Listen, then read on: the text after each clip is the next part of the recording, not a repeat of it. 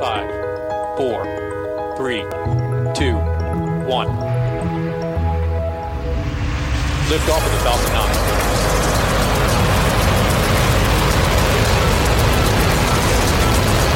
Falcon 9 clear the towers. Hi, I'm Mark Boucher, and this is a special edition of the Space Q podcast. On Monday, May 13th, NASA contacted the media on short notice, late in the afternoon, saying a teleconference was being scheduled for the early evening. Scheduling a teleconference in the evening is not something NASA normally does. Whatever the substance of the call, it must be important. As it turns out, the call with media was to outline a budget amendment for the fiscal year 2020 budget to provide additional funds to the Trump administration's newly mandated plan for NASA to land U.S. astronauts on the moon in 2024 instead of 2028, which is what had been originally planned. The call with the details would, in of itself, be important. But at the end of the teleconference, after answering questions from the media, NASA Administrator Jim Bridenstine added a little something that would put the call into the NASA history books. Bridenstine announced that NASA had selected the name Artemis for the human return to the moon program. In Greek mythology, Artemis was the twin sister of Apollo, and the name of NASA's famed 60s moon program, which saw humans land on the moon for the first time in 1969. Now, 50 years later, the Artemis program will be an international effort, though led by the U.S., that plans to create the infrastructure for a permanent moon base at the South Pole. Listen in. Altitude, velocity, light. 8.5 down, 220 feet. 15 forward. 11 forward, coming down nicely, 200 feet. 4.5 down, 5.5 down. 160 feet, 6.5 down, 5.5 down. 9 forward. Good. 120 feet. 100 feet, 3.5 down, 9 forward. 5%. 185. 75 feet. That's looking good, down a half. 6 forward. 60 seconds. Lights on. 6. Down 2.5. Forward. Forward. At 40 feet, down 2.5. Picking up some dust. 30 feet, 2.5 down. Straight shadow. 4 forward. 4 forward. Drifting to the right a little. Down a half. 30 seconds. Forward. Just. Ready?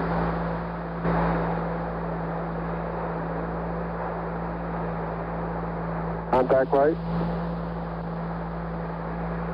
Okay, engine stop. Houston, Tranquility Base here. The Eagle has landed. Roger, Tranquility. We copy you on the ground. You got a bunch of guys about to turn blue. We're breathing again. Thanks a lot. Well, thank you, Bob. I'll be quick because I want to give everybody at the table an opportunity to say a few things that are of interest to their particular mission directorates. And then we'll open it up for some questions and answers, and then I'll close it out. I'm anticipating this will take no more than 45 minutes. First of all, as Bob said, we've been given a very bold charge to land the next man and the first woman on the lunar South Pole by 2024, followed by a sustained presence on and around the moon by 2028. The President, through this budget amendment, has extended his vote of confidence And this budget amendment is for FY 2020. It includes a $1.6 billion increase above the initial $21 billion budget request. And the purpose of the new $1.6 billion is to accelerate our return to the lunar surface. A couple of things that I think are important to note, that the $1.6 billion is not coming from inside NASA. The Science Mission Directorate is kept whole. The International Space Station is kept whole. And that is something we thought was very important to continue the direction that NASA has had and the direction that we have going forward. This additional investment, I want to be clear, is a down payment on NASA's efforts to land humans on the moon by 2024. In the coming years, we will need additional funds, but this is a good amount that gets us out of the gate in a very strong fashion and sets us up for success in the future. It is a boost that lets us move forward with design, development, and exploration. And the team is here to share some more specifics with you about what we're going to accomplish with this new money. So, Jim Morehard, Deputy Administrator, over to you. Thanks, Jim. My background is in budget, and I do think this is a really good budget amendment, and it really comes on top of a strong initial budget request, which, as you all know, in many cases around government did not occur. The thing that you think about, we're exploring the moon to help us create our future in space. So what does that mean? We're talking about maintaining our American leadership in space and really establishing a strategic presence. And you say that, you think of the amount of countries that are involved right now in space, whether it's India, the People's Republic of China, Europe, Canada, Japan, Israel, Russia. It is so important that we keep the strategic initiative going with our leadership. The second point I'd make is we're really going there to prove technologies and capabilities for future missions to Mars. And we're going to be using new business approaches to do it. Thirdly, we're really inspiring a new generation. It was 1969, I was camping with my dad in a downpour, listening to a radio when Armstrong landed on the moon. I've given that in speeches, and I've had a woman by the name of Bhavya Lal, and she emailed me and said, I was just a baby. My father lived in Hardwar, India. He took me out to the jungle where there were pythons and tigers and lifted me up and basically gave me a play-by-play of the moon, of what was going on. He made it up. But she said, that was what I remember of my father. She went on to MIT and now is doing policy work in the United States for the United States. This is about inspiration, and we need to inspire a new generation. And lastly, I'd just say, this is about growing our U.S. industry as well as working with our international partners. It's really an all-of-the-above approach. We're talking about, the commercial folks, the international folks, our centers, our mission directorates, the science community. Everybody is a winner here. I think I'll stop there, and I'm going to turn it over to Bill Gerstenmaier. Thanks, Jim. Again, this is a great budget for us. If you look at what we were doing before when we submitted our original budget, the things that were moved down a little bit was the actual hardware that actually takes us from the gateway down to the surface of the moon and then returns us back to the gateway. What this budget does is it moves all that forward, because if we're going to be there in 2024, we've got to spend roughly about $1 billion in 2020 to get that activity moving forward. There's long lead items, there's hardware, there's pieces we need to move in place, and now is the time time to go move. So this budget is really important in the fact that it gives us that additional funding, that additional $1 billion to really get started here in 2020 to make those timelines to get there by 2024. So that's really, really important. It just gives us clear funding to do that. You've seen some of our acquisition stuff that sits out there. It's ready to go move. Now we've got the funds. We've now got the dollars in this budget to go make that a reality. The other thing this budget does is it refocuses Gateway a little bit, where Gateway was focused towards a little bit of a larger capability, more than we need just for the landing. This focuses Gateway back to just the initial components that are needed to land on the moon. So that frees up a little bit of money that we can move around. So when you add some of the numbers up that you'll see later, they'll add up to a little bit bigger number. That comes about because we've refocused some of the Gateway activities. And then lastly, there's an additional funding in there for SLS and Orion. We realize those vehicles need to be there. They need to launch on a regular basis. They're the backbone. They'll be augmented by a lot of commercial launches that will actually carry some of the components up to the Gateway, some of the lander components that can then be assembled at the Gateway at our reusable outpost in space that we can use to go down to the surface of the moon. So there's about $651 million or so for SLS and Orion to make sure that they stay on track. So overall, all the pieces that we've got, all the hardware we need to do, all the money that we need to make that a reality, we got it in this budget. So this really is a down payment, just as Jim said. It gets us started on a really positive foot moving forward. It does the things that Jim talked about in terms of inspiration, leading us, showing us as a leader moving forward. This is a strong support from the administration. The HEO team is ready to go execute. We're ready to implement. We're ready to move forward. We look forward to talking to Congress and to talk to you about how we take this vision, this challenge, and make it a reality. Now I'll turn it over to Thomas, and he can talk to you from the science side. Thanks so much, Gerst. This budget amendment is consistent with the strategy that we used before, namely that science and human exploration move together and go together because we understand that there's incredible science that needs to be done and that we can do at the moon ahead of the human return and also thereafter. This budget helps us get back to the lunar surface with an additional $90 million to enable robotic exploration in the lunar polar regions. That's where we want to land with the first woman, with the next man. We know from remote sensing observations that there's water there, but we want to learn about both the source processes but also how to get that water out of that regolith and use it for exploration and for fuel as we go forward.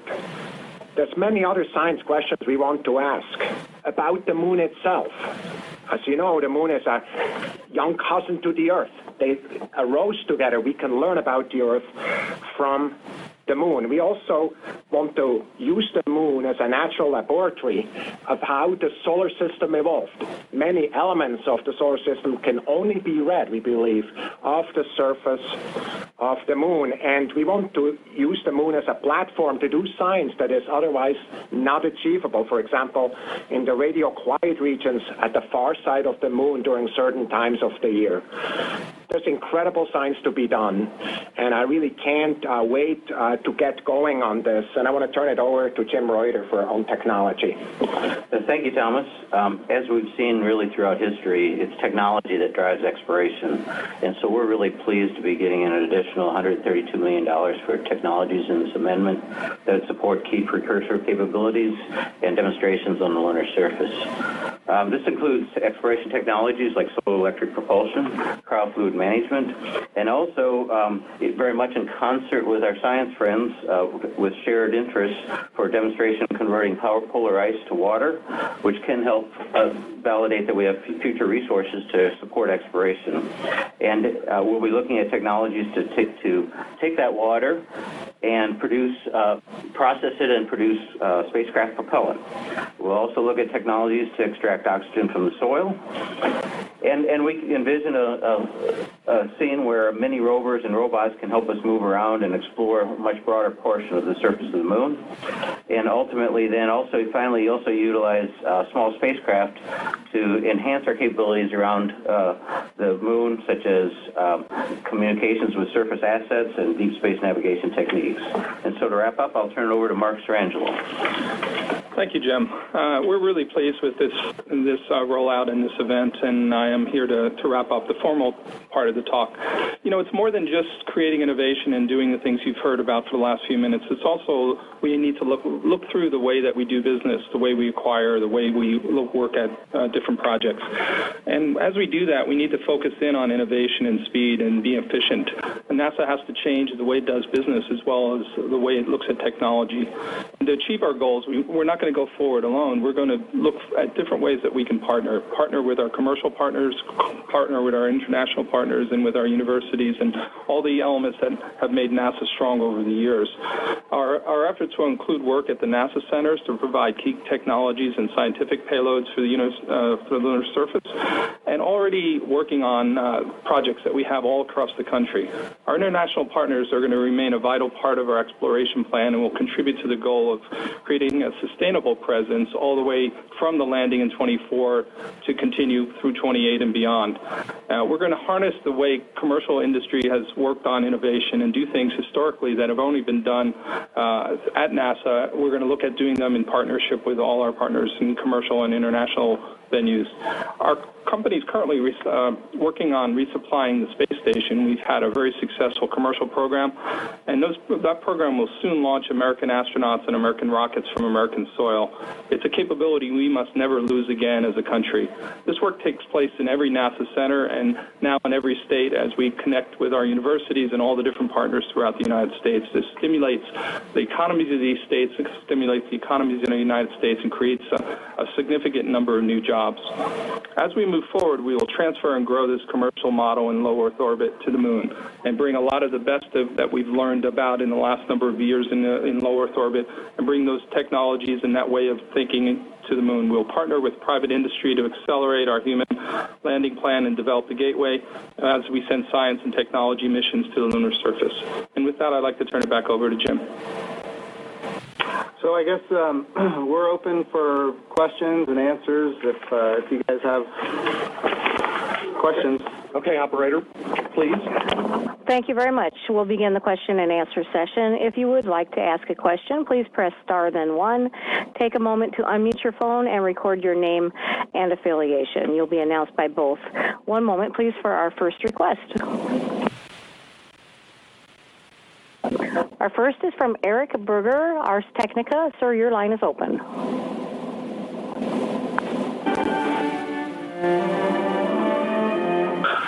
I guess for the administrator, I'd ask if you talked at all with Representative Jose Serrano about this plan during the amendment process, and if you've got any feedback from him. We do have a call into his office. I have not had the opportunity to talk to him at this point, but I've spent the day on the phone with a number of appropriators on both sides of the aisle, sharing with them kind of the amendment. A lot of people are out of town, so it's been not easy to get a hold of everybody, but we've had a good number of conversations. Operator, next question. Our next is from Peter King, CBS News Radio. Your line is open, sir. Great. Thank you, and good evening to you. And I'm not sure who gets this question, if it's Administrator Bridenstine or maybe Gerst, but there's been a lot of talk about commercial providers, commercial partnerships. Last week, of course, Jeff Bezos says his Blue Moon lander would be ready in about 3 years. I'm just wondering, is that at all under consideration to help give you a jump start? Because we know how much of a long pole the lander is. They already seem to be ahead of the ball game on this. Curious about your comments. Thank you. Yeah, you can go out and take a look. We put a synopsis out about 2 weeks ago, and it describes looking for an entire system, a lander, a transfer vehicle, potentially an ascent vehicle. We put that synopsis out to get comments back from industry. We expect to have a lot of comments from a whole variety of potential commercial companies that show interest. We look forward to receiving those. We'll take those, we'll turn those around and put out a proposal. We also have another procurement on the street that we received comments back from a variety variety of companies to take a look at descent systems, transfer vehicles, and refueling systems. And again, we're looking at those. We'd like to kick off some of those studies in parallel while we're looking at this longer system moving forward. So I think you can see that interest. I think it's too early to pick one company or one particular area, but I think we've got a tremendous chance to really utilize the breadth of commercial industry in a very creative, innovative way, as Mark talked about, Sir Angelo talked about earlier in this conversation. Phil, I can add to that. I think it's also, you'll see the cadence of how we go about approaching this changing, that the synopsises are going out, there's a specific period of response. We're taking those responses and quickly turning them around into workable RFPs so that the industry can begin that process to come back. And as part of that, we're also going to look at how we can expedite the contracting process and the decision process for those different RFPs. Operator, ready for the next question. Chris Davenport, Washington Post. Your line is open. Hey, thanks everyone for taking a minute. I really appreciate it. Quickly, if the money isn't coming from any NASA programs, where does it come from? It's a zero-sum game. And to follow on Eric Berger's question, in your conversations with folks on the Hill, I mean, what has the reaction been? Have you gotten buy-in from them on this? So, as far as where the money comes from, what we have been briefed at NASA is specifically what our budget amendment will be. And to be clear, we made very specific requests in order to get out of the gate so that we could have a successful attempt at a moon landing in 2024. They responded with what we requested, and so we're very pleased with how that process went. As far as other programs that may be included in this budget amendment or where the money is coming from, we have not been briefed on what the total package is. Certainly that will be on the Hill tonight, I would imagine, if not tomorrow morning. And we will see it when the rest of the members of Congress see it. Okay, next question. Keith Cowing, NASAWatch.com. Your line's open, sir. Hey, question. This is a down payment, sort of like leasing a car. If you have a down payment, there's payments to the end. Can you tell me what the final cost of this program is and what the budget run-out will be by each of the out years, 21, 22, 23, 24, and maybe 25? I would love to tell you that, Keith. Believe me, we are working through that diligently here at NASA. Know this, that any development program such as this follows a very standard bell curve, where the initial years are pretty low, and then they ramp up, and then they come back down to get to a sustainable kind of operations. So the answer is we expect in future years it will be more than the current $1.6 billion for 2020. We all know that. And we are working day in and day out to come up with what those numbers are for the future years. I do think it's important to emphasize that the $1.6 billion is a good amount. It's the right number that we requested in order to have success coming out of the gate. So we're pleased with where we are, but there's a lot more work to do in the future. Operator, our next question from Kenneth Chang of New York Times. Hi, thank you. So Administrator Bridenstine has said SLS is going to be the core of this going back to the moon. Right now, EM1 is scheduled for 2021, EM2 is 2023. It seems like to make the schedule, EM3 has to be the one that takes astronauts to the moon.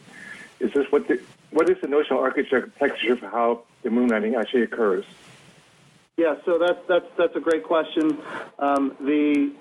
First of all, we have to have the gateway in the near rectilinear halo orbit.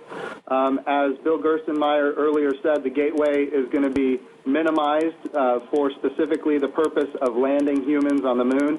That means we need a power and propulsion element and a mini or a small habitation module. We call it a utilization module. Once we have that gateway in place, we can start aggregating at the gateway a landing system. That means we need a transfer module that gets from the gateway down to low lunar orbit. We need a descent module to the surface of the moon, and then an ascent module that gets you back to gateway. We can aggregate that at the gateway in 2024.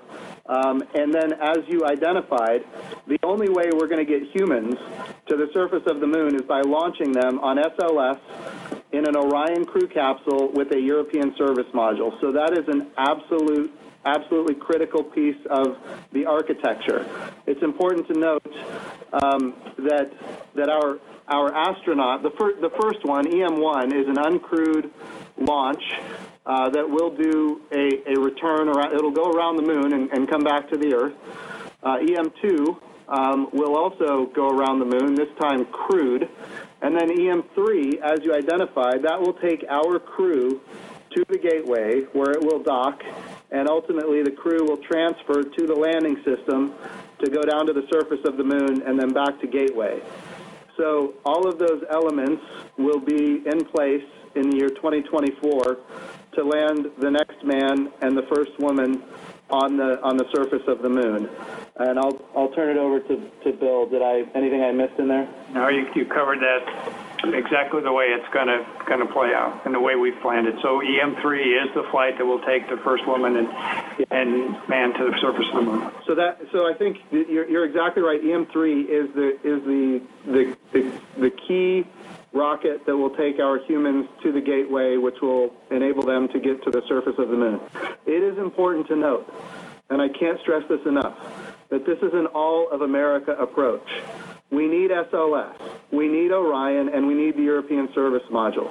We also need gateway, and we need to aggregate at the gateway the landing system. That landing system has three elements: a transfer module, a descent module, and an ascent module.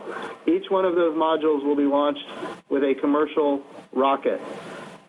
In order to achieve this in 2024, it requires everything that America has to offer in order to achieve the end state. And that's the program we put together by necessity. And we're looking forward to working hard with members of Congress to make it a reality. And the only thing I would say is that this is kind of our approach, the three-piece that Jim talked about. We've asked industry to give us ideas about how they might want to put those pieces together. You might be able to get by with 2, you might be able to get by with 2.5, where you put the propulsion capability, where you put the propellant. Our concept was a 3-way Jim described, but there may be other concepts, so we're actively seeking industry's ideas and thoughts of how they would package that, which commercial launch vehicles they would use to launch those pieces. It's a systems kind of design, and we're going to get the best ideas from industry, the best idea from our partners to go ahead and make this a reality that allows us to do this in 24. And our goal is to put out the specifications and what we need to get done, and we'll be taking the responses in from our industry partners and the teams that they put together to decide the best way to do it. So one of the approaches that I think is very useful for us right now is that we're not going to come in with a predefined way to get there, because there could be very interesting new ways for us to consider. So the idea is, I said 3 unique elements to get to the surface of the moon and back to gateway. That may not be the case. If commercial industry wants to propose something else and we think it will work, it's something to consider. Operator? Thank you. Our next question is from Marina Koren, The Atlantic. Ma'am, your line is open. Hi, thanks for doing this. This is a question for the administrator. I'd like to ask you about what might happen if the president is not reelected next year. Space programs can outlast entire administrations, and the next one might decide not to keep this effort going. So what would you say to the NASA community right now about that possibility? How would you reassure them? So NASA has a history of seeing these starts and stops, and it is important for us to understand how important it is to get strong bipartisan support from the beginning. And we need that from the U.S. House of Representatives and from the U.S. Senate. It is also important to note that one of the reasons we are accelerating the program from our initial budget request, which had us landing on the moon in 2028, accelerating it to 2024, is because it retires political risk. Again, there's two types of risk. One type of risk is technical, and I am highly confident that NASA can do everything necessary to retire the technical risk. The other risk is political, which means, as you've identified, sometimes budgets get changed as priorities change, as Congresses change, as budgets change, as administrations change. Our goal here is to build a program that gets us to the moon as soon as possible, that all of America can be proud of, so that we can have sustained operations on the moon. I'm talking about multiple operations potentially all happening at the same time on the surface of the moon, with landers and robots and rovers being controlled from Gateway. This is the objective that we're trying to reach. And the goal is to have the next man, the first woman, on the south pole of the moon in 2024, and sustainability by 2028. And I think all of America could be proud of that, and that's what we're working toward. Mark, did you have something? I would also probably add, Jim, that we're going to try to make this nonpartisan design from the start. Yes. And we're working very hard to do that. And part of that is to make sure that we reach out to show how this affects all of the United States and how it advances science and technology. So the idea of doing this sooner is not something that's a partisan idea. It is really to get us into operation much sooner, which allows us to start the process of sustainability, start the process of using science and advancing technology much sooner. And we think if we build these coalitions from the start, we're going to be able to show whoever's in office, if there is a change, that it's a really valuable thing to continue. I think it's important to note that this project is bigger than any administration. It's also important to note that the president actually had the courage to make it happen in what could be his second term. No president has done that in history, where the end state, you could see it during his or her term as president. Even John F. Kennedy, back in the 1960s, declared that it would be done by the end of the decade, which guaranteed he wouldn't be in office. I think this is the goal here is to retire as much political risk as possible to make this a sustainable program that all of America can be very proud of.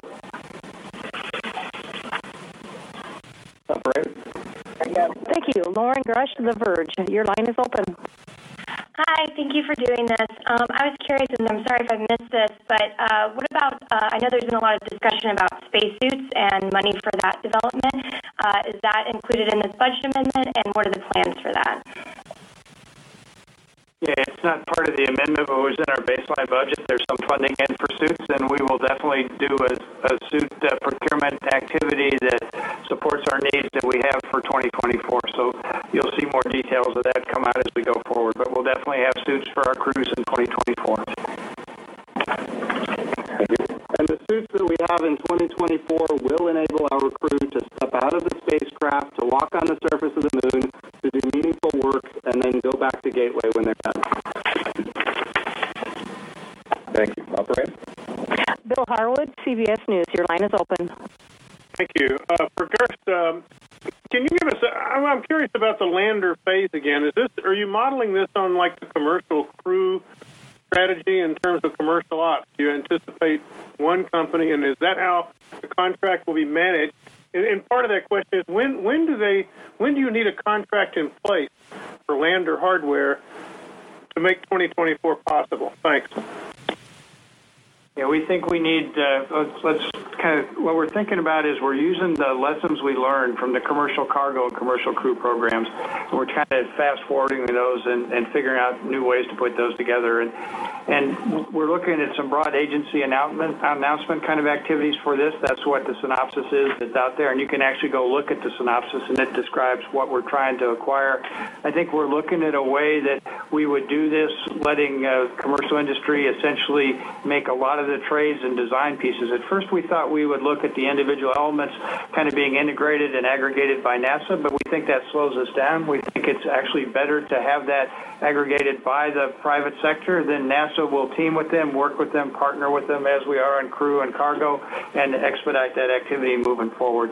Another thing that's important about this whole concept is we're building a lot of stuff with an open architecture, and we're using interoperability standards or standards that allow pieces to come together and play together and work together. So we don't tell folks how to design the hardware. We tell them the requirements that the hardware needs to meet, in other words, to dock.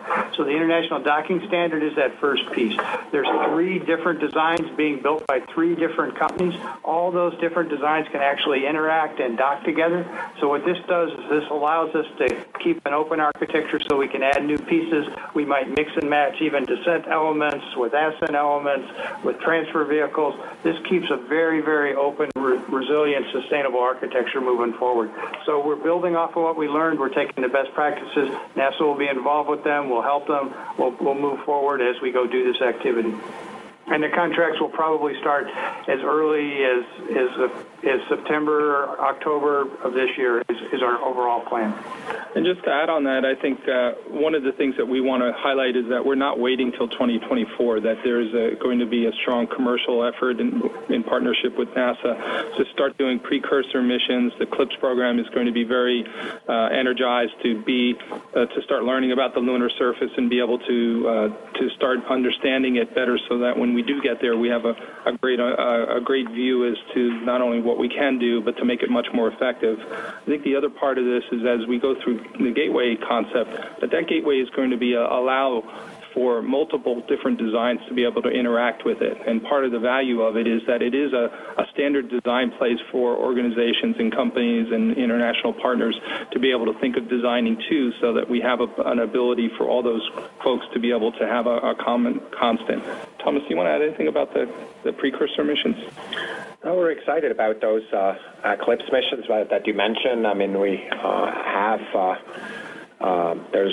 received a lot of interest within weeks and months. Of course, we're going to come out with that.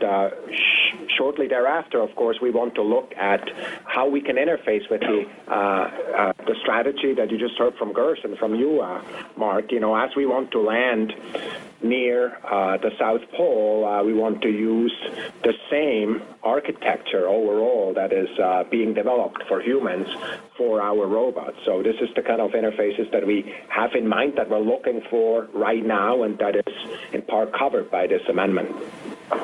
So one of the things Thomas is talking about, because I know there's a lot of media on the phone that might not be your traditional space media, when we talk about CLIPS, we're talking about the Commercial Lunar Payload Services Program. The idea that NASA is looking to purchase a service to take small payloads to the surface of the moon to do science and discovery, ultimately to inform our eventual human mission in 2024. So when we talk about CLIPS, we're talking about commercial delivery of small payloads to the surface of the moon. So we acquire it by buying a service, not purchasing, owning, and operating all of the hardware. That was one of my first initiatives when I became the NASA administrator. It is also true that by doing this, on CLIPS specifically, again, small science payloads to the surface of the moon, we should be ready, willing, and able to accept some failure. Not every mission is going to be successful. Think of CLIPS as venture capital.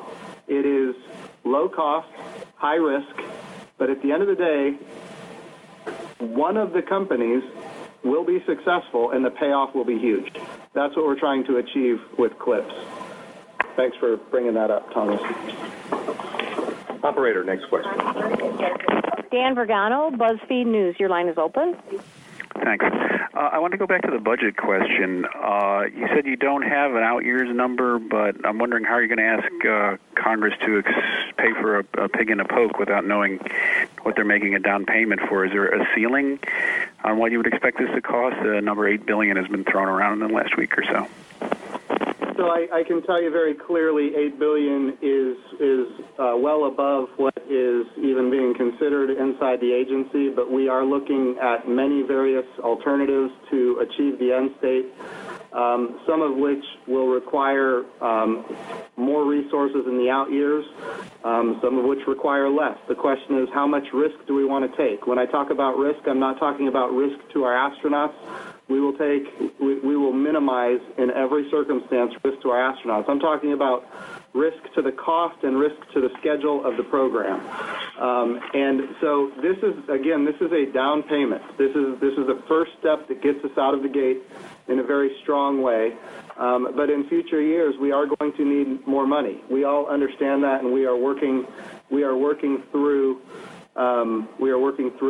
what those out years will look like. Mark? Jim, to just clarify, that would be the $8 billion is in a single year. Yeah, that's correct. I've heard it was going to be $8 billion a year for the next 5 years. It's nowhere near that much. Right, next question. Marcia Smith, SpacePolicyOnline.com. Your line is open. Thanks so much. If you said it, I didn't hear it. Others had asked about the reaction from the Hill in your discussion so far. So could you repeat that if you said it earlier? And also, what is the reaction from the international partners about the descoping of Gateway in the early years? So the first question is, yes, I've had many conversations with members on the Hill on both sides of the aisle, both appropriators and authorizers. I think there's a lot of excitement on both sides of the aisle. When the budget amendment comes out tomorrow, we will see various reactions that people take publicly. But I will tell you, when we talk about what NASA is trying to achieve, I will tell you there is a lot of excitement about achieving the end state of the next man and the first woman on the surface of the moon, on the South Pole no less, in 2024. The second question about international partners, there was concern initially when people heard that we were accelerating the path to the moon, and people thought that would mean that the Gateway would be cut out. Well, in fact, the Gateway is as important now as it was before. In fact, it's more important because it's the only way we're going to get to where we need to be in a sustainable manner. And so our international partners are aware of that. And we are moving forward with our international partners for the sustainability. Remember, the goal is 2024 landing on the moon and 2028 sustainable. And the international partners are absolutely critical to that sustainability piece of the program. Bill? And again, this budget kind of focuses on the NASA piece and what NASA's doing. So we are working on the Gateway piece that really enables the 2024 landing. If the partners want to advance some of their stuff and come earlier with their modules, we can figure out a way to accommodate them. Gateway is flexible enough to allow them to come earlier, so it's kind of up to the partners to see how they can contribute, how they can participate in this plan. If they see science objectives around the moon, or it helps with some of their robotics missions, or the science mission directors want something, or the technology folks want something, they're free to go ahead and advance those pieces of the Gateway, put them on orbit, and we'll go ahead and accommodate them in Gateway. So we're focused on the landing in 2024, but it doesn't preclude any partners from coming earlier, and whenever they're ready, we can put them in the Gateway and move forward. And Marcia, it's Mark Sorrentino. I would also add to that I think this is actually going to be seen in a positive light by the international partners, and part of that is that they're seeing a tangible, real commitment by the United States government and by NASA to move this program forward. And being able to see that, they're going to be able to make their own investment decisions because they're going to not be waiting for something to happen by 28. I would also add that I think it was always intended that they would be part of the long-term plan by 28, and that hasn't really changed. The Gateway, we cannot overemphasize how important the Gateway is to this, nor can we overemphasize how important international partners are. The sustainability piece is critical. It's also critical that we have more access to more parts of the moon than ever before.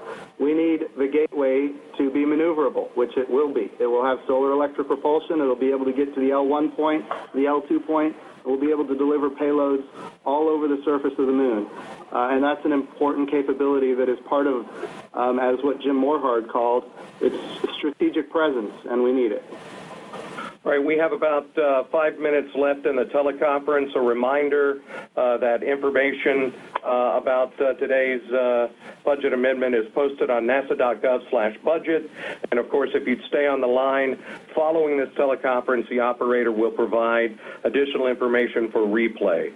So, operator, we're ready for the next question. Our next is from Joey Roulette of Reuters. Your line is open. Hey, thanks for doing this. These questions are for Bridenstine. You obviously have a lot of support coming from the White House. Would you have liked to ask for more funding in 2020? And if not, why? And also, although you may not have been told specifically by OMB on where the money comes from, do you have any idea where it comes from by other means? And does that involve the reduction in any Pell Grants or anything like that? Thanks. To your first question, we told the White House and we told OMB how much money it would take in the year 2020 to get us out of the gate for a landing on the moon in 2024. They responded with what we requested, and we're very proud of that. And they did not take any money away from science, and they did not take any money away from the International Space Station, which are that is a critically important thing to remember. As far as where the money is coming from, that is above my pay grade. I have heard rumors, primarily by reading tweets of people that are on this phone, but I have not been formally briefed, and nobody has told me. My focus has been on what NASA needs. That's what I have shared, and that's what I have received in return. And we're very grateful, and I'll tell you why.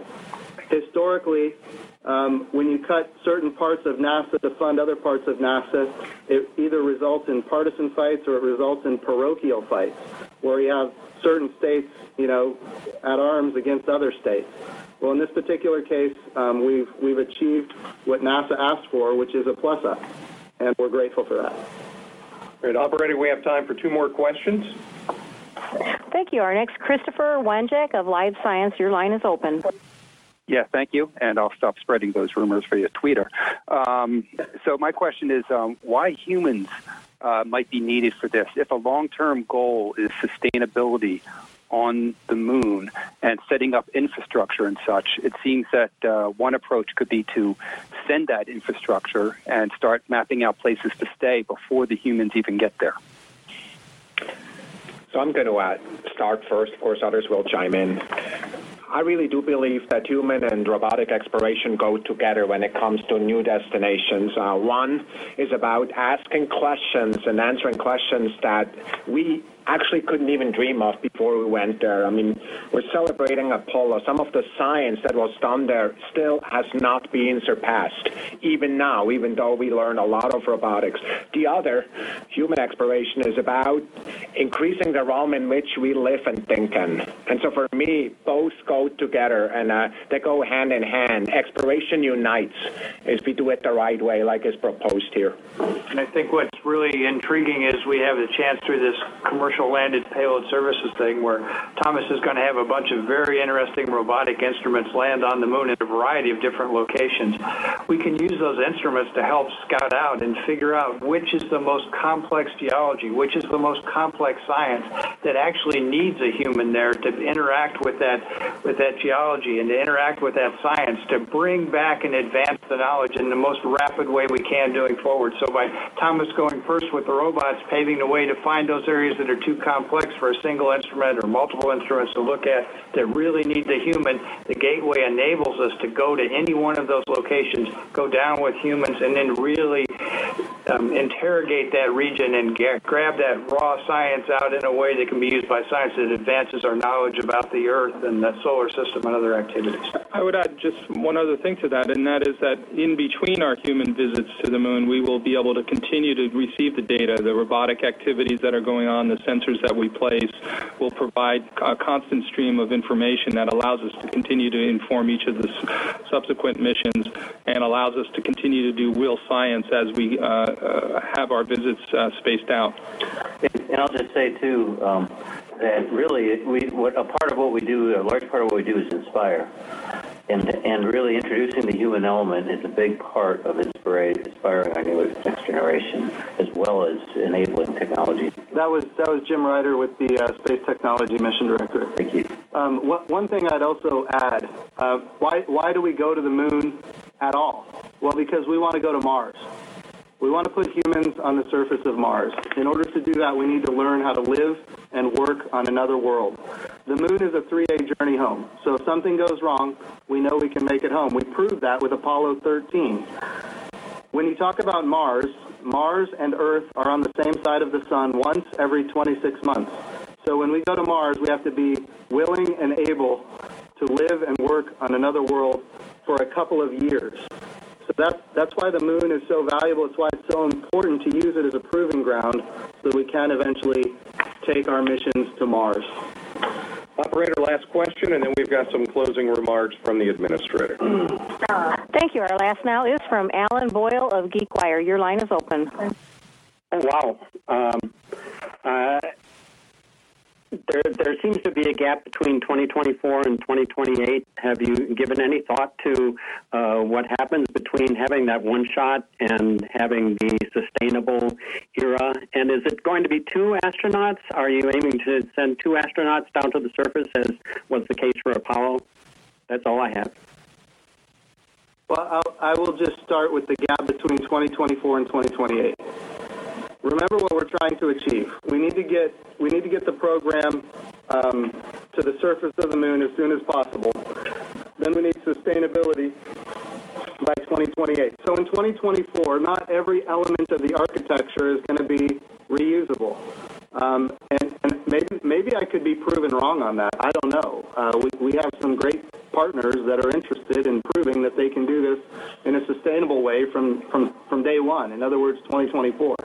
But remember, the first goal is the accelerated path to the moon by 2024 with sustainability by 2028. So if there are elements that are not reusable, I'm talking about the landing system, then the goal would be that by 2028 they would be reusable for a sustainable lunar architecture. If you want to add and again, I think we start seeing a cadence of flights after 2024 that continue all the way through 2028 and beyond. And what's really unique is with Gateway, we now have a reusability aspect where we can have potentially multiple landers docked at the Gateway at the same time. So in our old model, we didn't have any ability to have any redundancy. Now we can have redundancy by having 2 different landers essentially docked at Gateway at the same time. So then even the criticality of the number of people we take to the surface of the moon now can be done a different way. You could have a craft that takes 2 people, which we'll probably do in 2024 just to minimize the amount of logistics and supplies we need to pre-position for that mission. But then we can easily add another lander with 2 people. Now we can have 4 folks, and now we have some redundancy in our transportation systems back and forth. So this new way of doing business where things are now reusable, we have open standards, the way we move forward, this sustainability aspect is radically different. We talk about going forward to the moon. We're not going back the way we did before. We're actually going in a very different way that takes advantage of technology, takes advantage of open architecture, takes advantage of the commercial sector and international partners to allow us to go do this activity. So you'll see a series of flights in that period between 24 and 28. I think that key there that Gross mentioned, the open architecture piece, meaning that if any private company or any international partner around the world wanted to integrate into the Gateway, wanted to integrate into our sustainable return to the moon, they can build a lander. They could build a lander that carries humans. They could build a lander that just integrates with the Gateway, robots, rovers, landers. We want this to be open architecture. When I talk about, people say, what does that mean? I'm talking about the way we do docking, the way we do data, the way we do avionics. So all of these pieces, the way we do life support, all of these pieces would be interoperable, published on the internet for anybody who wanted to participate in our sustainable return to the moon.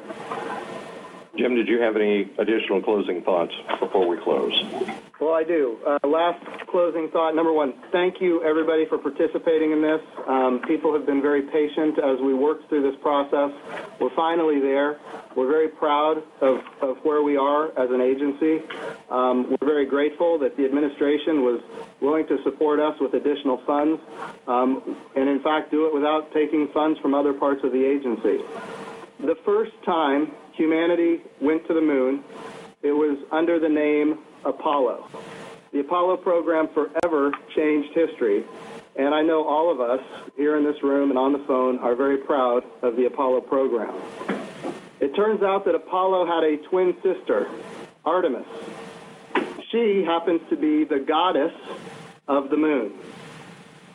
Our astronaut office is very diverse and highly qualified. I think it is very beautiful that 50 years after Apollo, the Artemis program will carry the next man and the first woman to the moon. I have a daughter who is 11 years old, and I want her to be able to see herself in the same role that the next women that go to the moon see themselves in today.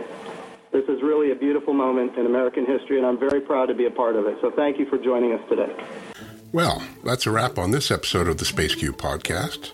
If you like this show, please support us on Patreon. The address is patreon.com/spaceq. We really appreciate feedback, and to help us, we ask you consider to write a review on Apple Podcast or Google Play Music if you're so inclined.